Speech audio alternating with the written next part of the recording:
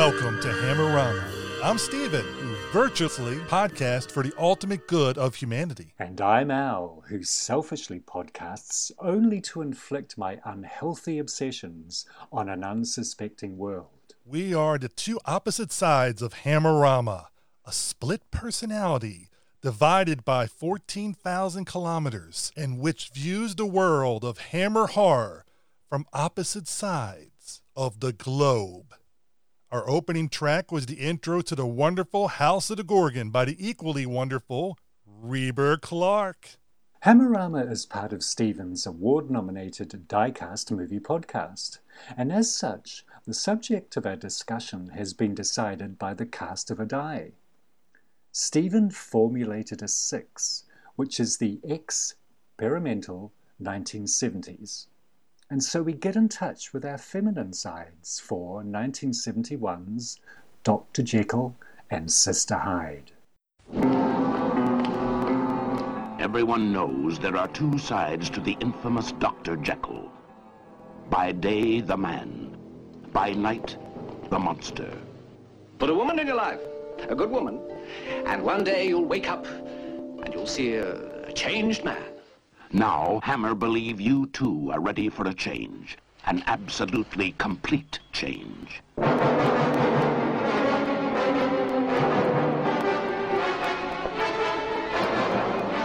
This is the testament of Dr. Henry Jekyll. Male. Male. Male. It's Hyde, isn't it? How is your brother? He hasn't been himself of late. This is the new Dr. Jekyll, the most evil woman you'll ever see. This is the sensuous Sister Hyde, the most evil man you'll ever meet. Stay away from her. She means you great harm. Why? I just feel it, that's all. Dr. Jekyll, Sister Hyde. Man or woman. Or both. In this film, you will actually see the sinister Dr. Jekyll change in mind and body into the totally evil Sister Hyde. It is I who exist, Dr. Jekyll, not you. It is I who will be rid of you. Rid of you! Rid of you! Hammer invites you to share the agony of a man whose body is possessed by a strange passion to murder and beyond. They must be female. No more than 20 years old. There will be a different kind of victim tonight. And then the tug-of-war will be ended between us. A fascinating situation, don't you think? It'll be interesting to see who wins. Dr. Jekyll, played by Ralph Bates, wants to cure the world of diseases when his good friend, Professor Robertson, Gerald Sim, tells him that he will never live long enough to do this.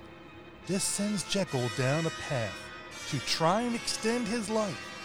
During his obsessive research for an elixir of life, he realizes that he needs female hormones from fresh cadavers. When his supplier, Burke and Hare, have their fresh cadaver business abruptly closed, Jekyll decides to become his own supplier. After his experiment on insect works, Jekyll decides to try and experiment on himself as any self-respecting scientist would do. After taking the serum, Jekyll is transformed into a woman, Martine Beswick. She goes by the name of Mrs. Hyde. Jekyll kills more people in order to maintain its effect. This causes a battle of wills for the control of the body. Who will win, Dr. Jekyll or Sister Hyde? I'm on the edge of my seat. Oh, that's right, I've seen this film. Well, I try not to spoil anything with the synopsis, because like we always say, for somebody out there, there's actually a lot of people out there who've never seen this film. What are your initial thoughts on Dr. Jekyll and Sister Hyde? Maybe apart from the obvious, I love Brian Clemens. And to me, the writer of The Avengers...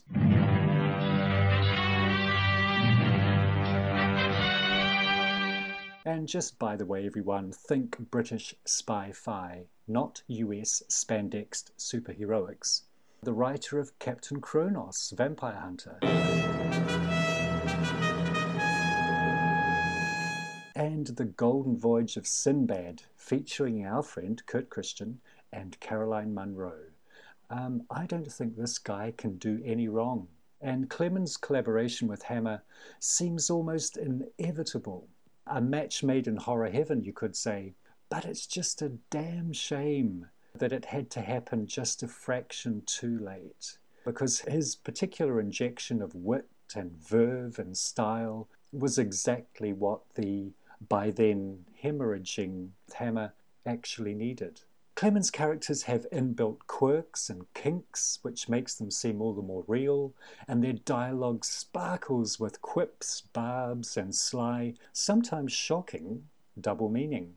Of course, I think we will agree that Martine owns this film with every line and facial expression. But I also love how the swarthily masculine-looking Ralph Bates really tones down his performance to become the more demure, submissive personality. We just know that he's probably never actually going to win the struggle with his better half. Those are good thoughts, Al, and a lot of those I concur with. I mean, I know from when I did my interview with Martine, which a lot of people can listen to because it came out prior to this episode, she really liked the writing of Brian Clemens also and enjoyed the wit of the script and the humor that was involved with it. So I think she got what they were going for, and she actually wanted them to go even farther than they decided to do, which we'll never know. It could have been interesting to see if they would have followed up on some extra ideas that she had. Martin has mentioned that in other interviews, and it's always made me wonder, what did she actually have in mind? How was she going to take things further? But I guess we'll always just have to wonder. That is true. I mean, my initial thoughts on the film, I remember seeing this growing up. And again, I've seen this film quite a few times over the years. So it's one of those ones I like to revisit periodically. And you're just captivated by the performance of both leads, Ralph Bates and Martine Beswick. And they're both able to work so well together, even though they're really not together, so to speak, in the screen, so that you truly believe that they are the same person. You got to give credit to both of them, but it is, I agree with you, it's when you see Martine dressed in the red. Lady in red. And it just pops so much on the screen. You know, and her personality and her natural regalness comes through. I enjoyed the cinematography so much, how Norman Warwick was able to portray and show all these different things. It's great, and I know we'll talk more about the cinematography as we go along, but it was just very well filmed. I think it's a movie that you could say was either ahead of its time, behind its time, before it could have been a huge hit. It just came out at a unique time frame. It's funny how you can say that about probably just about every film that we're going to talk about in this particular category, the experimental 1970s. You're absolutely right. Martine obviously knew that this was a wonderful opportunity to just seize with both hands, and boy, does she. Oh, she does, and you just got to love it.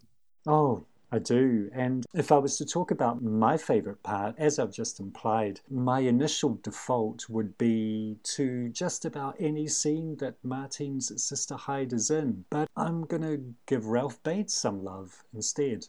Now, you just mentioned, Stephen, that the two actors don't share a scene, but I've actually picked a scene where I believe the two characters actually do. There's a fairly innocuous scene where Jekyll has an encounter with Howard when he's got his arms full of parcels and they bump into each other. Now, this is a perfect example of how this kind of brief exchange can be given so much colour and nuance by two excellent actors. Howard is trying to be courteous under the silent, hard stare which Jekyll gives him. It's a really uncomfortable sort of moment. But when asked how his sister is, Jekyll finally replies, "Excellent. I am in excellent health." Understandably, Howard looks really confused, and it's a chilling indication of just how close to the surface Hyde has actually become. And in fact, she actually breaks through when Jekyll is compelled to tenderly touch the other man's face. So this is a scene where both title characters are very much present, but only one actor is performing the parts. Oh, I agree. It not only reaches out to touch his face, but also the way he says Howard. It was such lovingness to it, and leaving Howard totally nonplussed as to what is going on. And as he looks at the corset store that Dr. Jekyll is leaving, he is just totally flabbergasted. I mean, he's the fact that he's actually leaving that sort of establishment with his arm full of purchases. Once again, that's Brian Clemens' wit just shining through. We talk about them not sharing the screen. There are some times where they are together because of different hands being used in the other actor's body. So technically, they're both there. Yes, true. Are they actually either Ralph Bates or Martine's hands in that scene? Or are they hand actors? Well, from my understanding from things I've heard, I don't think I asked Martine this when I interviewed her, but I know from other interviews that she'd done that I believe that was Ralph's hand at the particular scene where she was exploring in the mirror. And so, yes, that was Ralph. And I'm assuming that the other times it would have been her. So that's obviously what she's referring to when she says they had a very close working relationship. Yes. Okay. The transformation scene to me is still my favorite moment, because with any Dr. Jekyll and Mr. Hyde, or in this case, Sister Hyde story, the transformation is the key element of it. You know, it really helps make or break the movie. And this one was just fantastically shot and done. You know, both actors being on the set at the same time and the way they worked the camera to go from Dr. Jekyll to Sister Hyde. I don't know how they did it exactly. I'm sure there's somebody out there that's from a film school background or a cinematographer that can be like, well, Steve, it's obviously done this way. Please write in and let us know. You know, that way we'll know for sure. I'm fine to be educated on it, but also part of me doesn't mind not knowing, because I love the make-believe and the fantastical elements of film. You know, sometimes not knowing the tricks is fun also, but trying to guess what they are. But the way both actors portrayed it and did it, and it was just so seamlessly done. I can only agree, and every time I've watched this film, I've really watched that scene very, very carefully to try and work it out. And I think I know, but I can't be sure. It certainly involves some really quick and careful sleight of hand, almost in a theatrical way, a sort of stagecraft exercise almost, and I think that really suits this particular film. Oh, I definitely agree, and one of the best shots in cinema, you know, for a Dr. Jekyll type film. This is right up, off the top of my head, I can't think of a better transformation scene without special effects. Agreed. I think, you know, if it was a more traditional telling of the story, you'd expect to see, I don't know, a more visceral, more gruesome sort of transformation. Can I do my reviews now? Oh, please, Al, do the reviews. I know you're just chomping at the bit. Okay. As usual, everyone, I'm going to start with a review from the same film. I hope it's the same film. I think one day we're going to have to do an outtakes episode. Reviews. Okay, as usual, I'm going to begin with a review from the same year that the film was released. And this is from Variety magazine in December 1971. And it says, Director Roy Wood Baker has set a good pace, built tension nicely, and played it straight, so that it all seems credible. He tops chills and gruesome murders with quite a lot of subtle fun. Bates and Beswick, strong, attractive personalities, bear a strange resemblance to each other, making the transitions entirely believable. Okay. Written so long ago, but that still holds very much true today, I think. Well, I agree. I mean, transformation sequence, I tell you, it stands the test of time. Seems to. Now, my second review is from January 2018, and this is in Starburst magazine. It's actually a review of the Blu-ray release, and it writes, Dr. Jekyll and Sister Hyde is one of the most ingenious adaptations of a classic horror tale. It's a daring variant on the Stevenson tale and courageous in that it focuses on the complications of gender and emotional needs. Martin Beswick creates an air of sexual magnetism and cunning that offsets the Doctor's neurotic predicament. It's not an easy thing to pull off, but Beswick steals the show. 8 out of 10. And just coincidentally, I still have my very first issue of Starburst, Starburst number 1, which I think I bought in 1978, and just wonder if that's worth anything now. But anyway. Everything's always worth something if you can find somebody willing to pay enough money for it. True enough. So those reviews, I think, typify basically what we have been saying, Stephen, in that Martine steals the show, and the resemblance between the two actors. Yeah, she does. And she basically talked about she was getting Ralph Bates more in touch with his feminine side. And yes. And getting him to be, more like her, or he just naturally was, or maybe that's the way he was trying to adapt his character, because as the movie goes on, his character is becoming more and more feminine. In his traits and the characteristics. And the thing that strikes me about Ralph Bates, as I mentioned before, he's a very masculine-looking actor, and a lesser actor would have just traded on those looks and done the very male sort of performances. But Ralph Bates does anything but. Just think of his Giles Barton in Lust for a Vampire, where he's basically playing a snivelling little creep. He makes himself look really unattractive, even though he clearly isn't. And in this film, rather than being a sort of uber-masculine Dr. Jekyll, he's clearly the less confident side of their personality, and he just pulls that off wonderfully. So I think it's great that we're giving his performance some attention, because otherwise it would just be only too easy to make this episode the Martin Beswick Appreciation Society.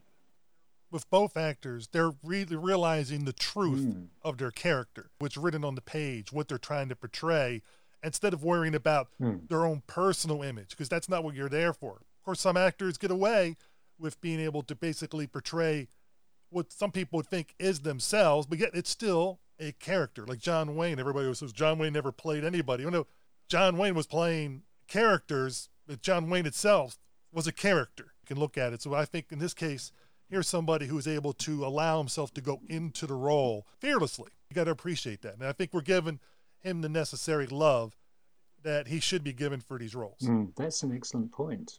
Now, I'm going to go on to connections. This is the third of Hammer's passes at adapting the Robert Louis Stevenson story, The Strange Case of Dr. Jekyll and Mr. Hyde.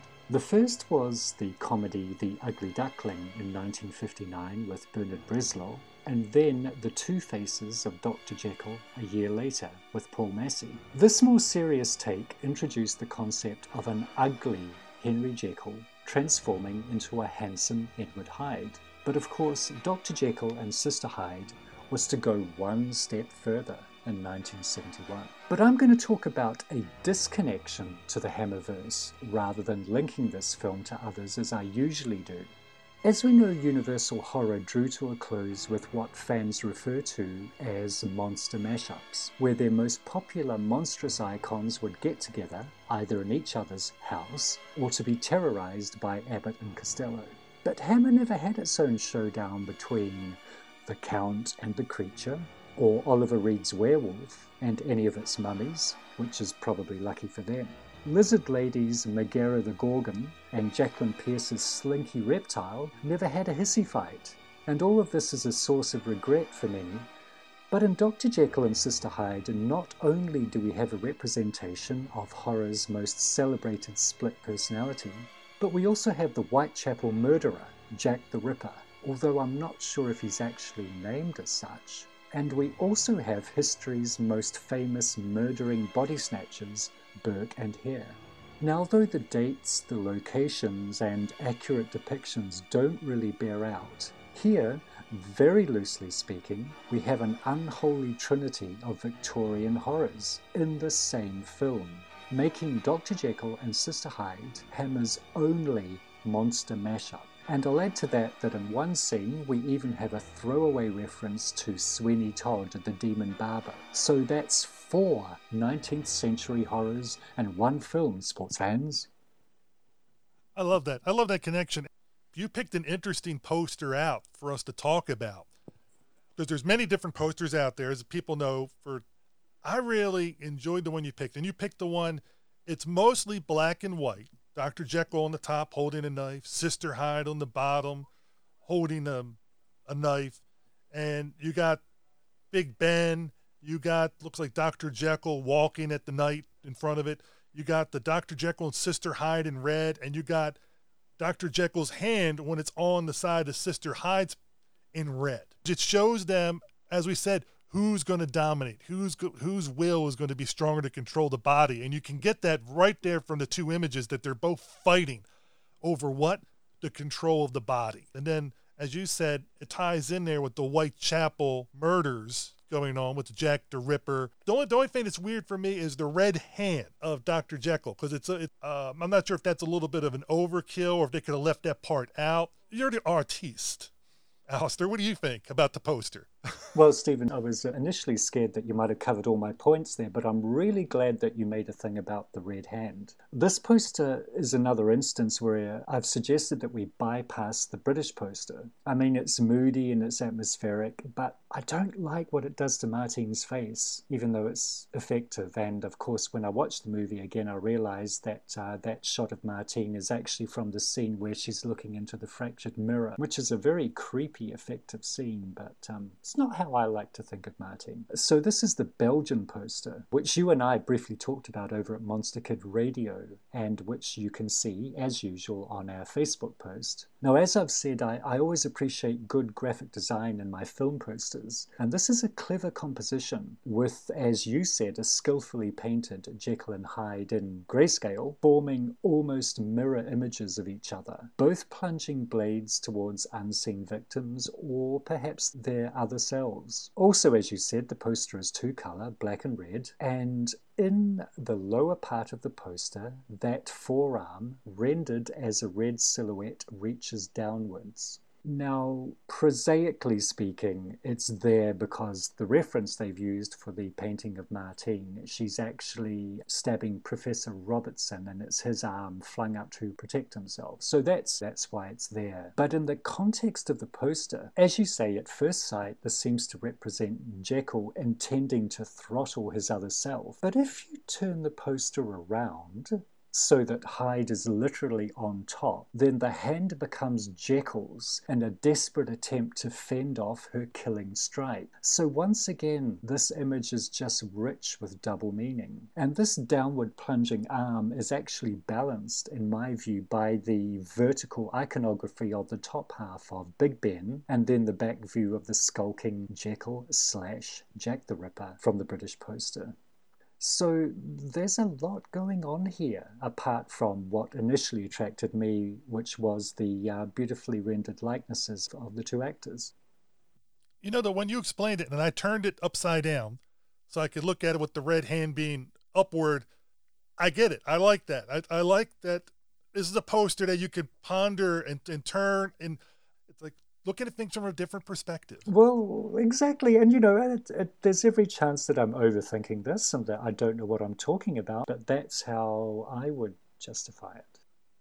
Speaking of Martine, listeners, we have a treat for you. Unlike last time where you heard me just ramble a little bit talking about what it was like when I interviewed her and some of those different questions, we decided, because the interview's already out and you can listen to the full thing like we said earlier, the episode is out already, to give you an excerpt of Martine talking about Dr. Jekyll and Sister Hyde for your pleasure.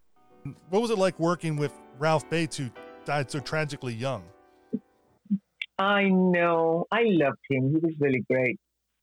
He was a terrific actor to work with, really. And it was interesting because we really didn't look, if you take each part of our face, we really didn't look the same. But because we were working together, it's that thing, you start to look like a dog.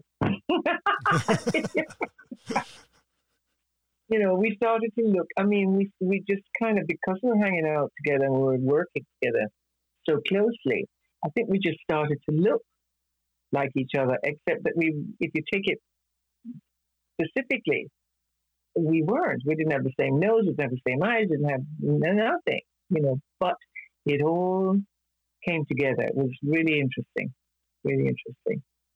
When you're doing the initial transformation, when he was going from him to you, and you guys are looking in the mirror, how was it done? Because it looked so seamless. Like, were you, it was, I don't know how he did it. That was one of the most brilliant scenes that Roy Ward Baker did. Was absolutely brilliant.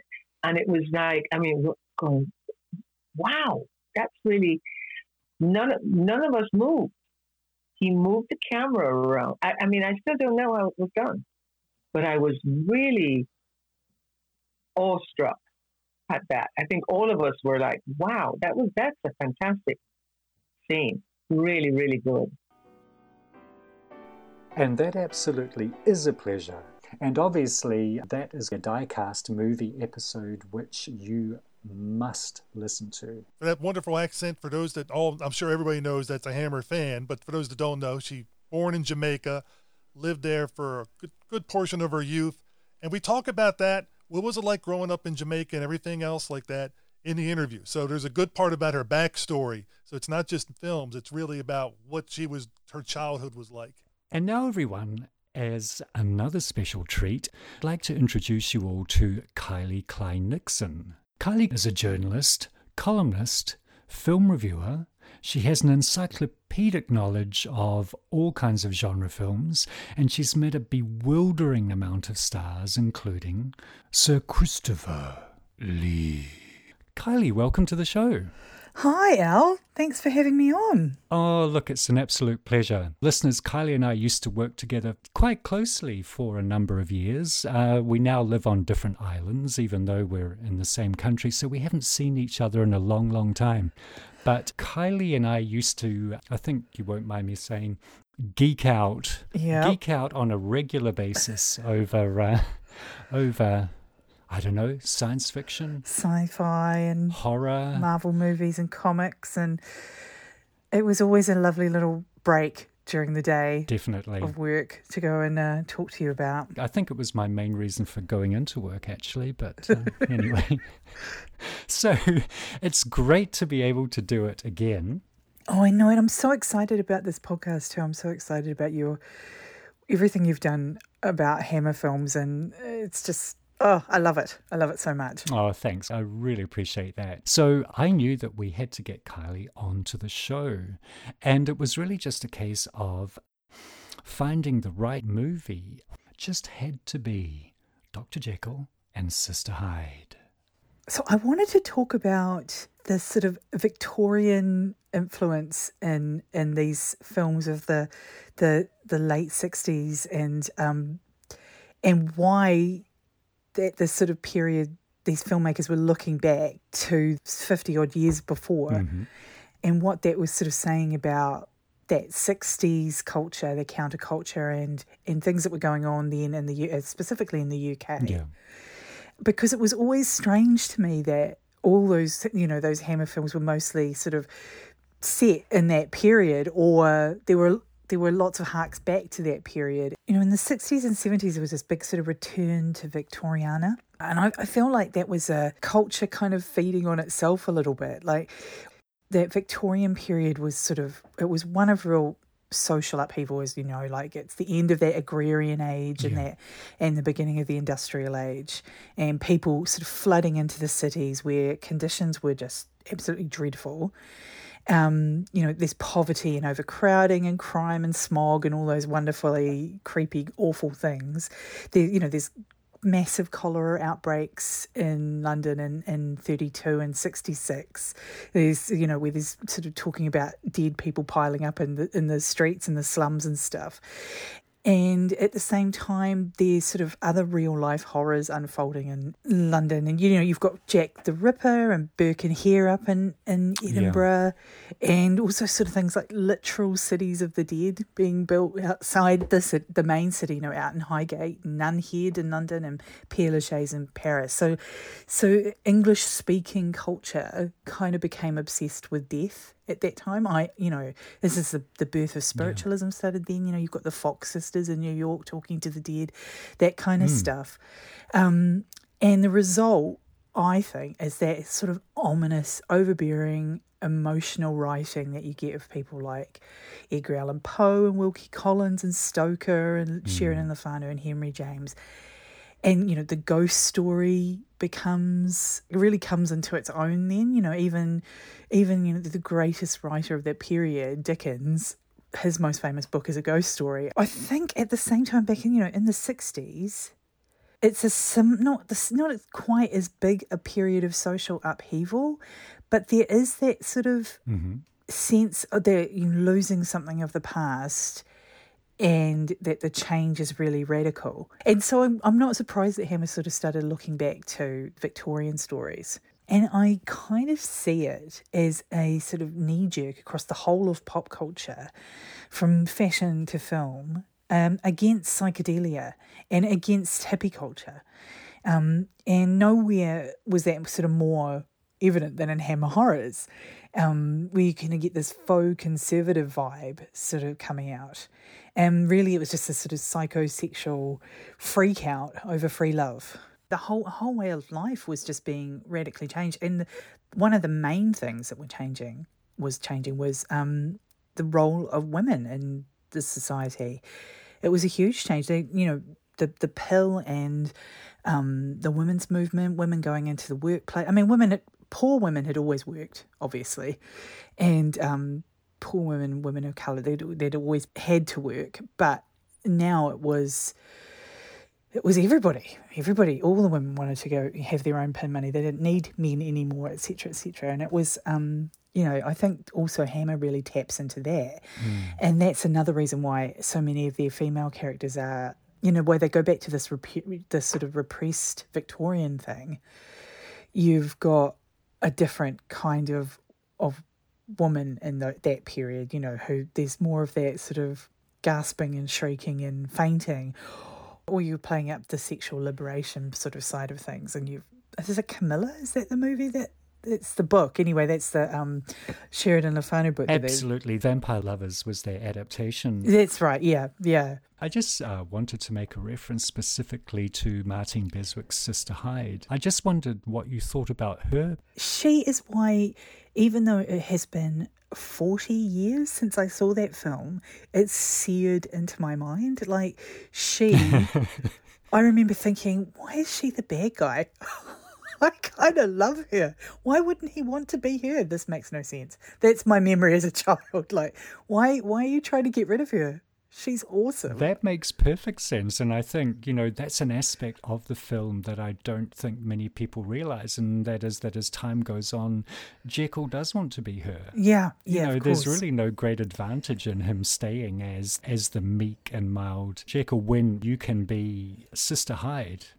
Yeah. And I felt like that film must have been so transgressive at the time. I mean, it's transgressing on almost every level, on gender politics and sexuality, and also that sort of embracing viciousness and callousness. It's just really a wonderful film. I am remembering it, so I'm not sure how good it is on the gender stuff, but in terms of the big conversations that we're having about that now, that we've moved on so far, hopefully, from it being a joke, because of course in the UK there's been a really long tradition as well, I think, that actually goes back to the Victorian period, or even earlier, of men dressing as women being funny, and so he doesn't, obviously he actually turns into a woman here, but there's got to be some kind of resonance of that. A man being a woman, it's hilarious or kind of creepy or strange, but I feel like this film has a fascinating take on that anyway. It most certainly does. And just going back to what you just said, Carly, I think when Brian Clemens actually came up with the idea originally, it was treated as a joke. Apparently, everyone laughed uproariously at the thought of Dr. Jekyll taking the potion and turning into a woman. But once they got that all out of the way, he actually went away and he wrote a surprisingly serious, thought-provoking take on the whole thing. I mean, it might sound like a humorous premise, but it's actually played completely straight, and I think that's one of this film's strengths. Yeah. I actually have a very strange memory of a child or of a young person watching that, and because they looked so similar, yes, being momentarily confused about how they. I'm kind of embarrassed to say it now because it's so obvious, but I think I would have been. It's like 7 or 8, maybe even that young, watching it and just being like, "What did they do there? How did they do that?" Because they do look very similar, don't they? They look incredibly similar. I don't blame the young you at all for being confused, because one of the other strengths of this film is that they have a very, very subtle transformation sequence. How did they do that? Yeah, I'm sure that's what it is. And I think too that there was, like, I do think that fashion was a big driver of that, harking back to the Victorian stuff as well, because the 60s is synonymous with mini skirts and this kind of dressing for the male gaze, kind of keyhole tops and that kind of thing. Yeah. And then as the women's movement starts to grow up and hemlines kind of drop to the floor, and I remember reading lots of people say, men at the time bemoaning the A-line skirt and stuff like that. But my auntie talks about how when she was in the UK in the 60s, they used to go down to Portobello Market, and there would be these giant bins of Victorian nighties and dresses and stuff like that. And she sort of would say, I think of it with horror, that they would grab armfuls of these things and take them back, cut them up and make them into their dresses and stuff. And so they were, taking off the sleeves of these, mutton chop sleeves and putting them on. The whole culture had that big kind of flip to this sort of Victorian look, and I feel like that was sort of came out of the women's movement. Yeah. And so for the female character in that movie to be so sort of dominant and she's the hero in a way, in a weird way. Oh, totally. Yeah. Yeah, she's sort of almost like the nightmare that men have of the women's movement and the kind of end result, if you like. Yeah, she embodies that fear and insecurity that men had. That women might treat men the way that men treat women. Yeah. Yeah, I was just thinking about the fashions. In the film itself, after the first transformation, Sister Hyde actually pulls down some red curtains and she fashions a dress for herself, basically on the spot. So that just made me think of your story about Portobello Road, where they'd take these clothes and they'd cut them and fashion them into something else. Yeah, that's wonderful. There's a whole load of kind of interesting social aspects to that, to why that look became so prevalent and why sort of Hammer would hark back to it when they could have easily told that story, and actually probably more easily told that story in a modern setting, with him being a modern scientist or whatever. I mean, they didn't have to take they've already changed that Victorian story, that Jekyll and Hyde story so radically. There's no reason that they had to make it also set in ye olde days. That's an extremely good point. And I was thinking, just when we're talking about fashion, that other thing that doesn't change probably is that the men's hairstyles, reasonably long hair. When you look at Ralph Bates' character. That's right. He's got that shell hair, doesn't he? Yeah, which is also not at all out of place in the time when the film was actually made. So once again, at this time in history, you have this harkening back to the earlier Victorian period. That's right. And those big lamb chop sideburns were really popular then. Yeah, exactly. It's quite funny that my parents were married in 1969, I think. Mm-hmm. And they have matching hairdos. These very sweet hairdos, very similar to his hairdo in the movie, actually. And they both have the same hair, which is kind of funny considering what we're talking about. There was a sort of blending of, or degenderizing, I suppose, of fashions and looks. Yeah. So, yeah. And it wouldn't be very long, too, long into the 70s when men started wearing makeup. So that kind of his character being taking the quote unquote feminine, sort of simpering feminine sort of role is kind of a precursor, I guess, of that big, what would come later with Bowie and the whole kind of glam scene and stuff. Men playing with those feminine looks and for Bowie, at least, feminine sort of behaviours as well. I think it was quite formative for me, actually, when I think about it, because I much prefer, personally, men like that. So, well, yeah. I aspire to be like her. So maybe, I don't know, maybe it had a bigger impact on me than I realised as a child. I think that you are like her. We'll take the murdering out. Yeah, I'm not going to say I haven't murdered anyone, brutally killed anyone. But, I have made a few dresses out of curtains before, so I'm on my way. You are. You know what I can't wait for, Alistair? What's that, Stephen? Merchandise. Oh, yes. Merchandise. Because merchandise is something you can take with you and go anywhere and have fun with. Depending on what kind of merchandise it is. Like we talked about Dracula socks, and we've talked about Quatermass quarters. We've talked about podcasts. We've talked about books that you could read to get more information. I'm curious to what Alistair is going to be bringing up, but I was looking for merchandise for Dr. Jekyll and Sister Hyde online, and I really couldn't find much of anything. And I was thinking, what would I want to have? And this isn't a jokey one like the Quatermass and the Pit one, but this is something I really, and maybe it's out there and I missed it. I would love to have, either it could be bookends or it could be a statue set of the transformation scene. So on one side, imagine if this is bookends. You have Dr. Jekyll looking into the mirror, which would be where you put the books at, that part there. And on the other bookend, or again, they could be combined together, you have Sister Hyde looking at the mirror. So you have both sides of the transformation. And in the mirror, you see the image of the other one. So if you have Sister Hyde looking in the mirror, she sees Dr. Jekyll, and Dr. Jekyll looking in the mirror sees Sister Hyde. That is really clever. And it actually just gave me a flashback to a scene in the film which we haven't mentioned, and that is when it cuts to the clock with the male and the female figure. And as the female figure comes out, that's when Hyde is in the ascendance. But yeah, this film has real potential for merchandise which hasn't been realized.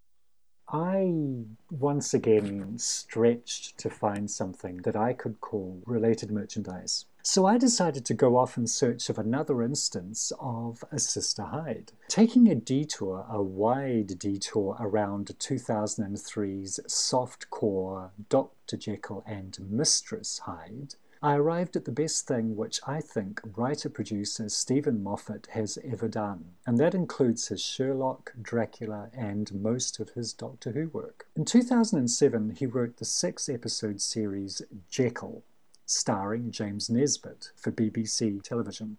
This is the first, and for me, most effective of Moffat's updating of a classical fictional character, and it bubbles with wit, energy, and genuine dread, turning this tired, transformative trope into a cool change. I know that it's time for a cool change. And the reveal of the female Hyde is one of this series' greatest twists. She doesn't disappoint, scaring us and intimidating even our fearsome main character. Moffat directly references Dr. Jekyll and Sister Hyde in the BBC promotional material for this series, and he praises it. So let's just say that there's a direct link with our pick this month, and move swiftly on. But either way, Jekyll is a winning formula, available on DVD and currently streaming on Amazon. Have you ever seen it, Stephen? No, but I think I know it's going to be next in my queue to watch now. So I'm going Excellent. Because I like Stephen Moffat's work, so it's already a win-win for me. And I guess James Nesbitt has a wide range of work, but sometimes he appears as a cuddly, likeable sort of Irish chap. But his Hyde is going to scare you, I promise. And one thing I wanted to bring up as we reach our closing thoughts on the movie, and it's something I think of all the Dr. Jekyll type movies, is it to me, but Dr. Jekyll always seems to start off with some noble intent and goes down a dark path and ends up having to take either an injection, drink a serum, or whatever, is like chasing the dragon. To me, it's a parable of drug addiction written by Robert Louis Stevenson years and years ago. So I'm wondering if this was his tale of somebody being changed by chasing that dragon, chasing that serum, chasing that drug. Of course, what do drugs, a lot of people think of drugs bring out the worst of them in a lot of people's minds, or it changes people, usually not for the better, almost always for the worst, whatever you want to look at it. He'd start off with noble reasons because he wanted to cure all diseases, and he ends up becoming a murderer. And because of that, and this was before Sister Hyde came into existence, really, or like was really dominating him. Is just because he wanted to get that thing. He was already hiring people to take out other people, so to speak, and he knew that you're just as culpable. And I think it's just because he needed that fix, needed that drug. And I don't know if, to me, that's an interesting way of looking at it. I don't know if you ever thought of it that way. I think that's a fascinating way of looking at it. It's kind of known that Dr. Jekyll and Mr. Hyde came to Robert Louis Stevenson in a nightmare, and he was extremely ill for most of his life, and as far as we know, it could have been a drug-induced nightmare. And I'm not talking about addiction necessarily, I'm just talking about probably one of the many, many treatments that he was forced to take. We've named this particular category in our die roll the experimental 1970s for good reason, as it not only references the more explicit content which Hammer were now able to put on the screen, but also the more unconventional explorations that they made while they were producing films for this new decade of the 1970s. Dr. Jekyll and Sister Hyde strikes me as both threadbare and opulent at the same time.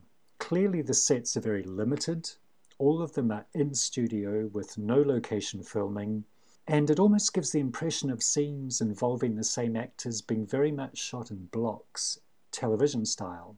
You can almost imagine the scenery crew lurking just out of shot, waiting to swoop in and strike the set as soon as the actors have left to quickly erect the next one.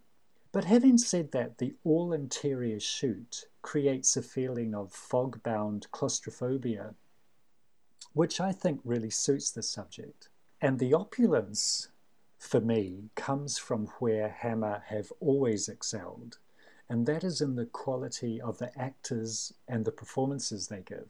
The casting in this film strikes me as note perfect, and I'm putting our two leads, who we've already showered praise on, to one side to talk about the supporting cast. Now, Gerald Sim as the lecherous but avuncular Professor Robertson, Louis Flander as the prissy Howard, whom Jekyll can't stand but Hyde inexplicably seems to genuinely care for, Susan Broderick as the idealistic but innocent Sarah, and then there's Philip Maddock as the distinctly unsavoury Undertaker. It's impossible to imagine anyone else in these roles or playing them anywhere near as well. As Hammer began its descent in the 1970s, it still worked best when it invested in what it has always been its most valuable currency, and that is top quality acting and behind-the-scenes talent. When done right, this can carry everything else in a Hammer production along with it, regardless of what the budget might be. And it was really only on the very rare occasions where they skimped on this vital ingredient that the result was most likely to fall short. But it certainly doesn't in this film. Our masters of ceremonies, Beswick and Bates, lead their cast like a Victorian music hall repertory company to deliver a peerless and prurient performance of parlously paired and perilously potion-parted opposing personality. It sounds like you're doing your best Stan Lee. Excelsior! Well, there's only one way to follow that up, Alistair, is we have to roll the die. We do. To decide what we're going to be talking about next. 3, new territory, The Mummy. Fantastic. The Mummy. Shall we start at the beginning? I'm flexible. We can start at the beginning because I love that one. So we can start anywhere you want. But yes, it is a genuine classic, and I think it'll make a nice contrast to go from Hammer's last days back to the very start of Hammer horror. I love The Mummy. Has aspects of sort of action horror which are carried on all the way through to the Brendan Fraser films. But anyway, I'm getting ahead of myself. No, this is going to be good. We both can't wait to get wrapped up in it. Done extremely well there, Stephen, and that is fair enough. So listeners, we're glad you listened to this episode with us, and I hope you join us next month when we do The Mummy.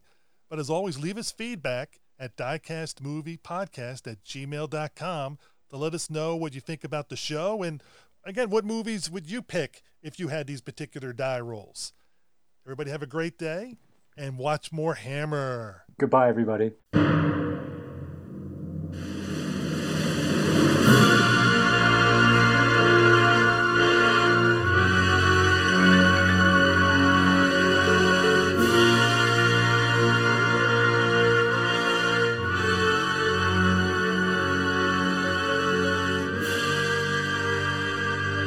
Hammerama is a proud part of the Diecast Movie Podcast.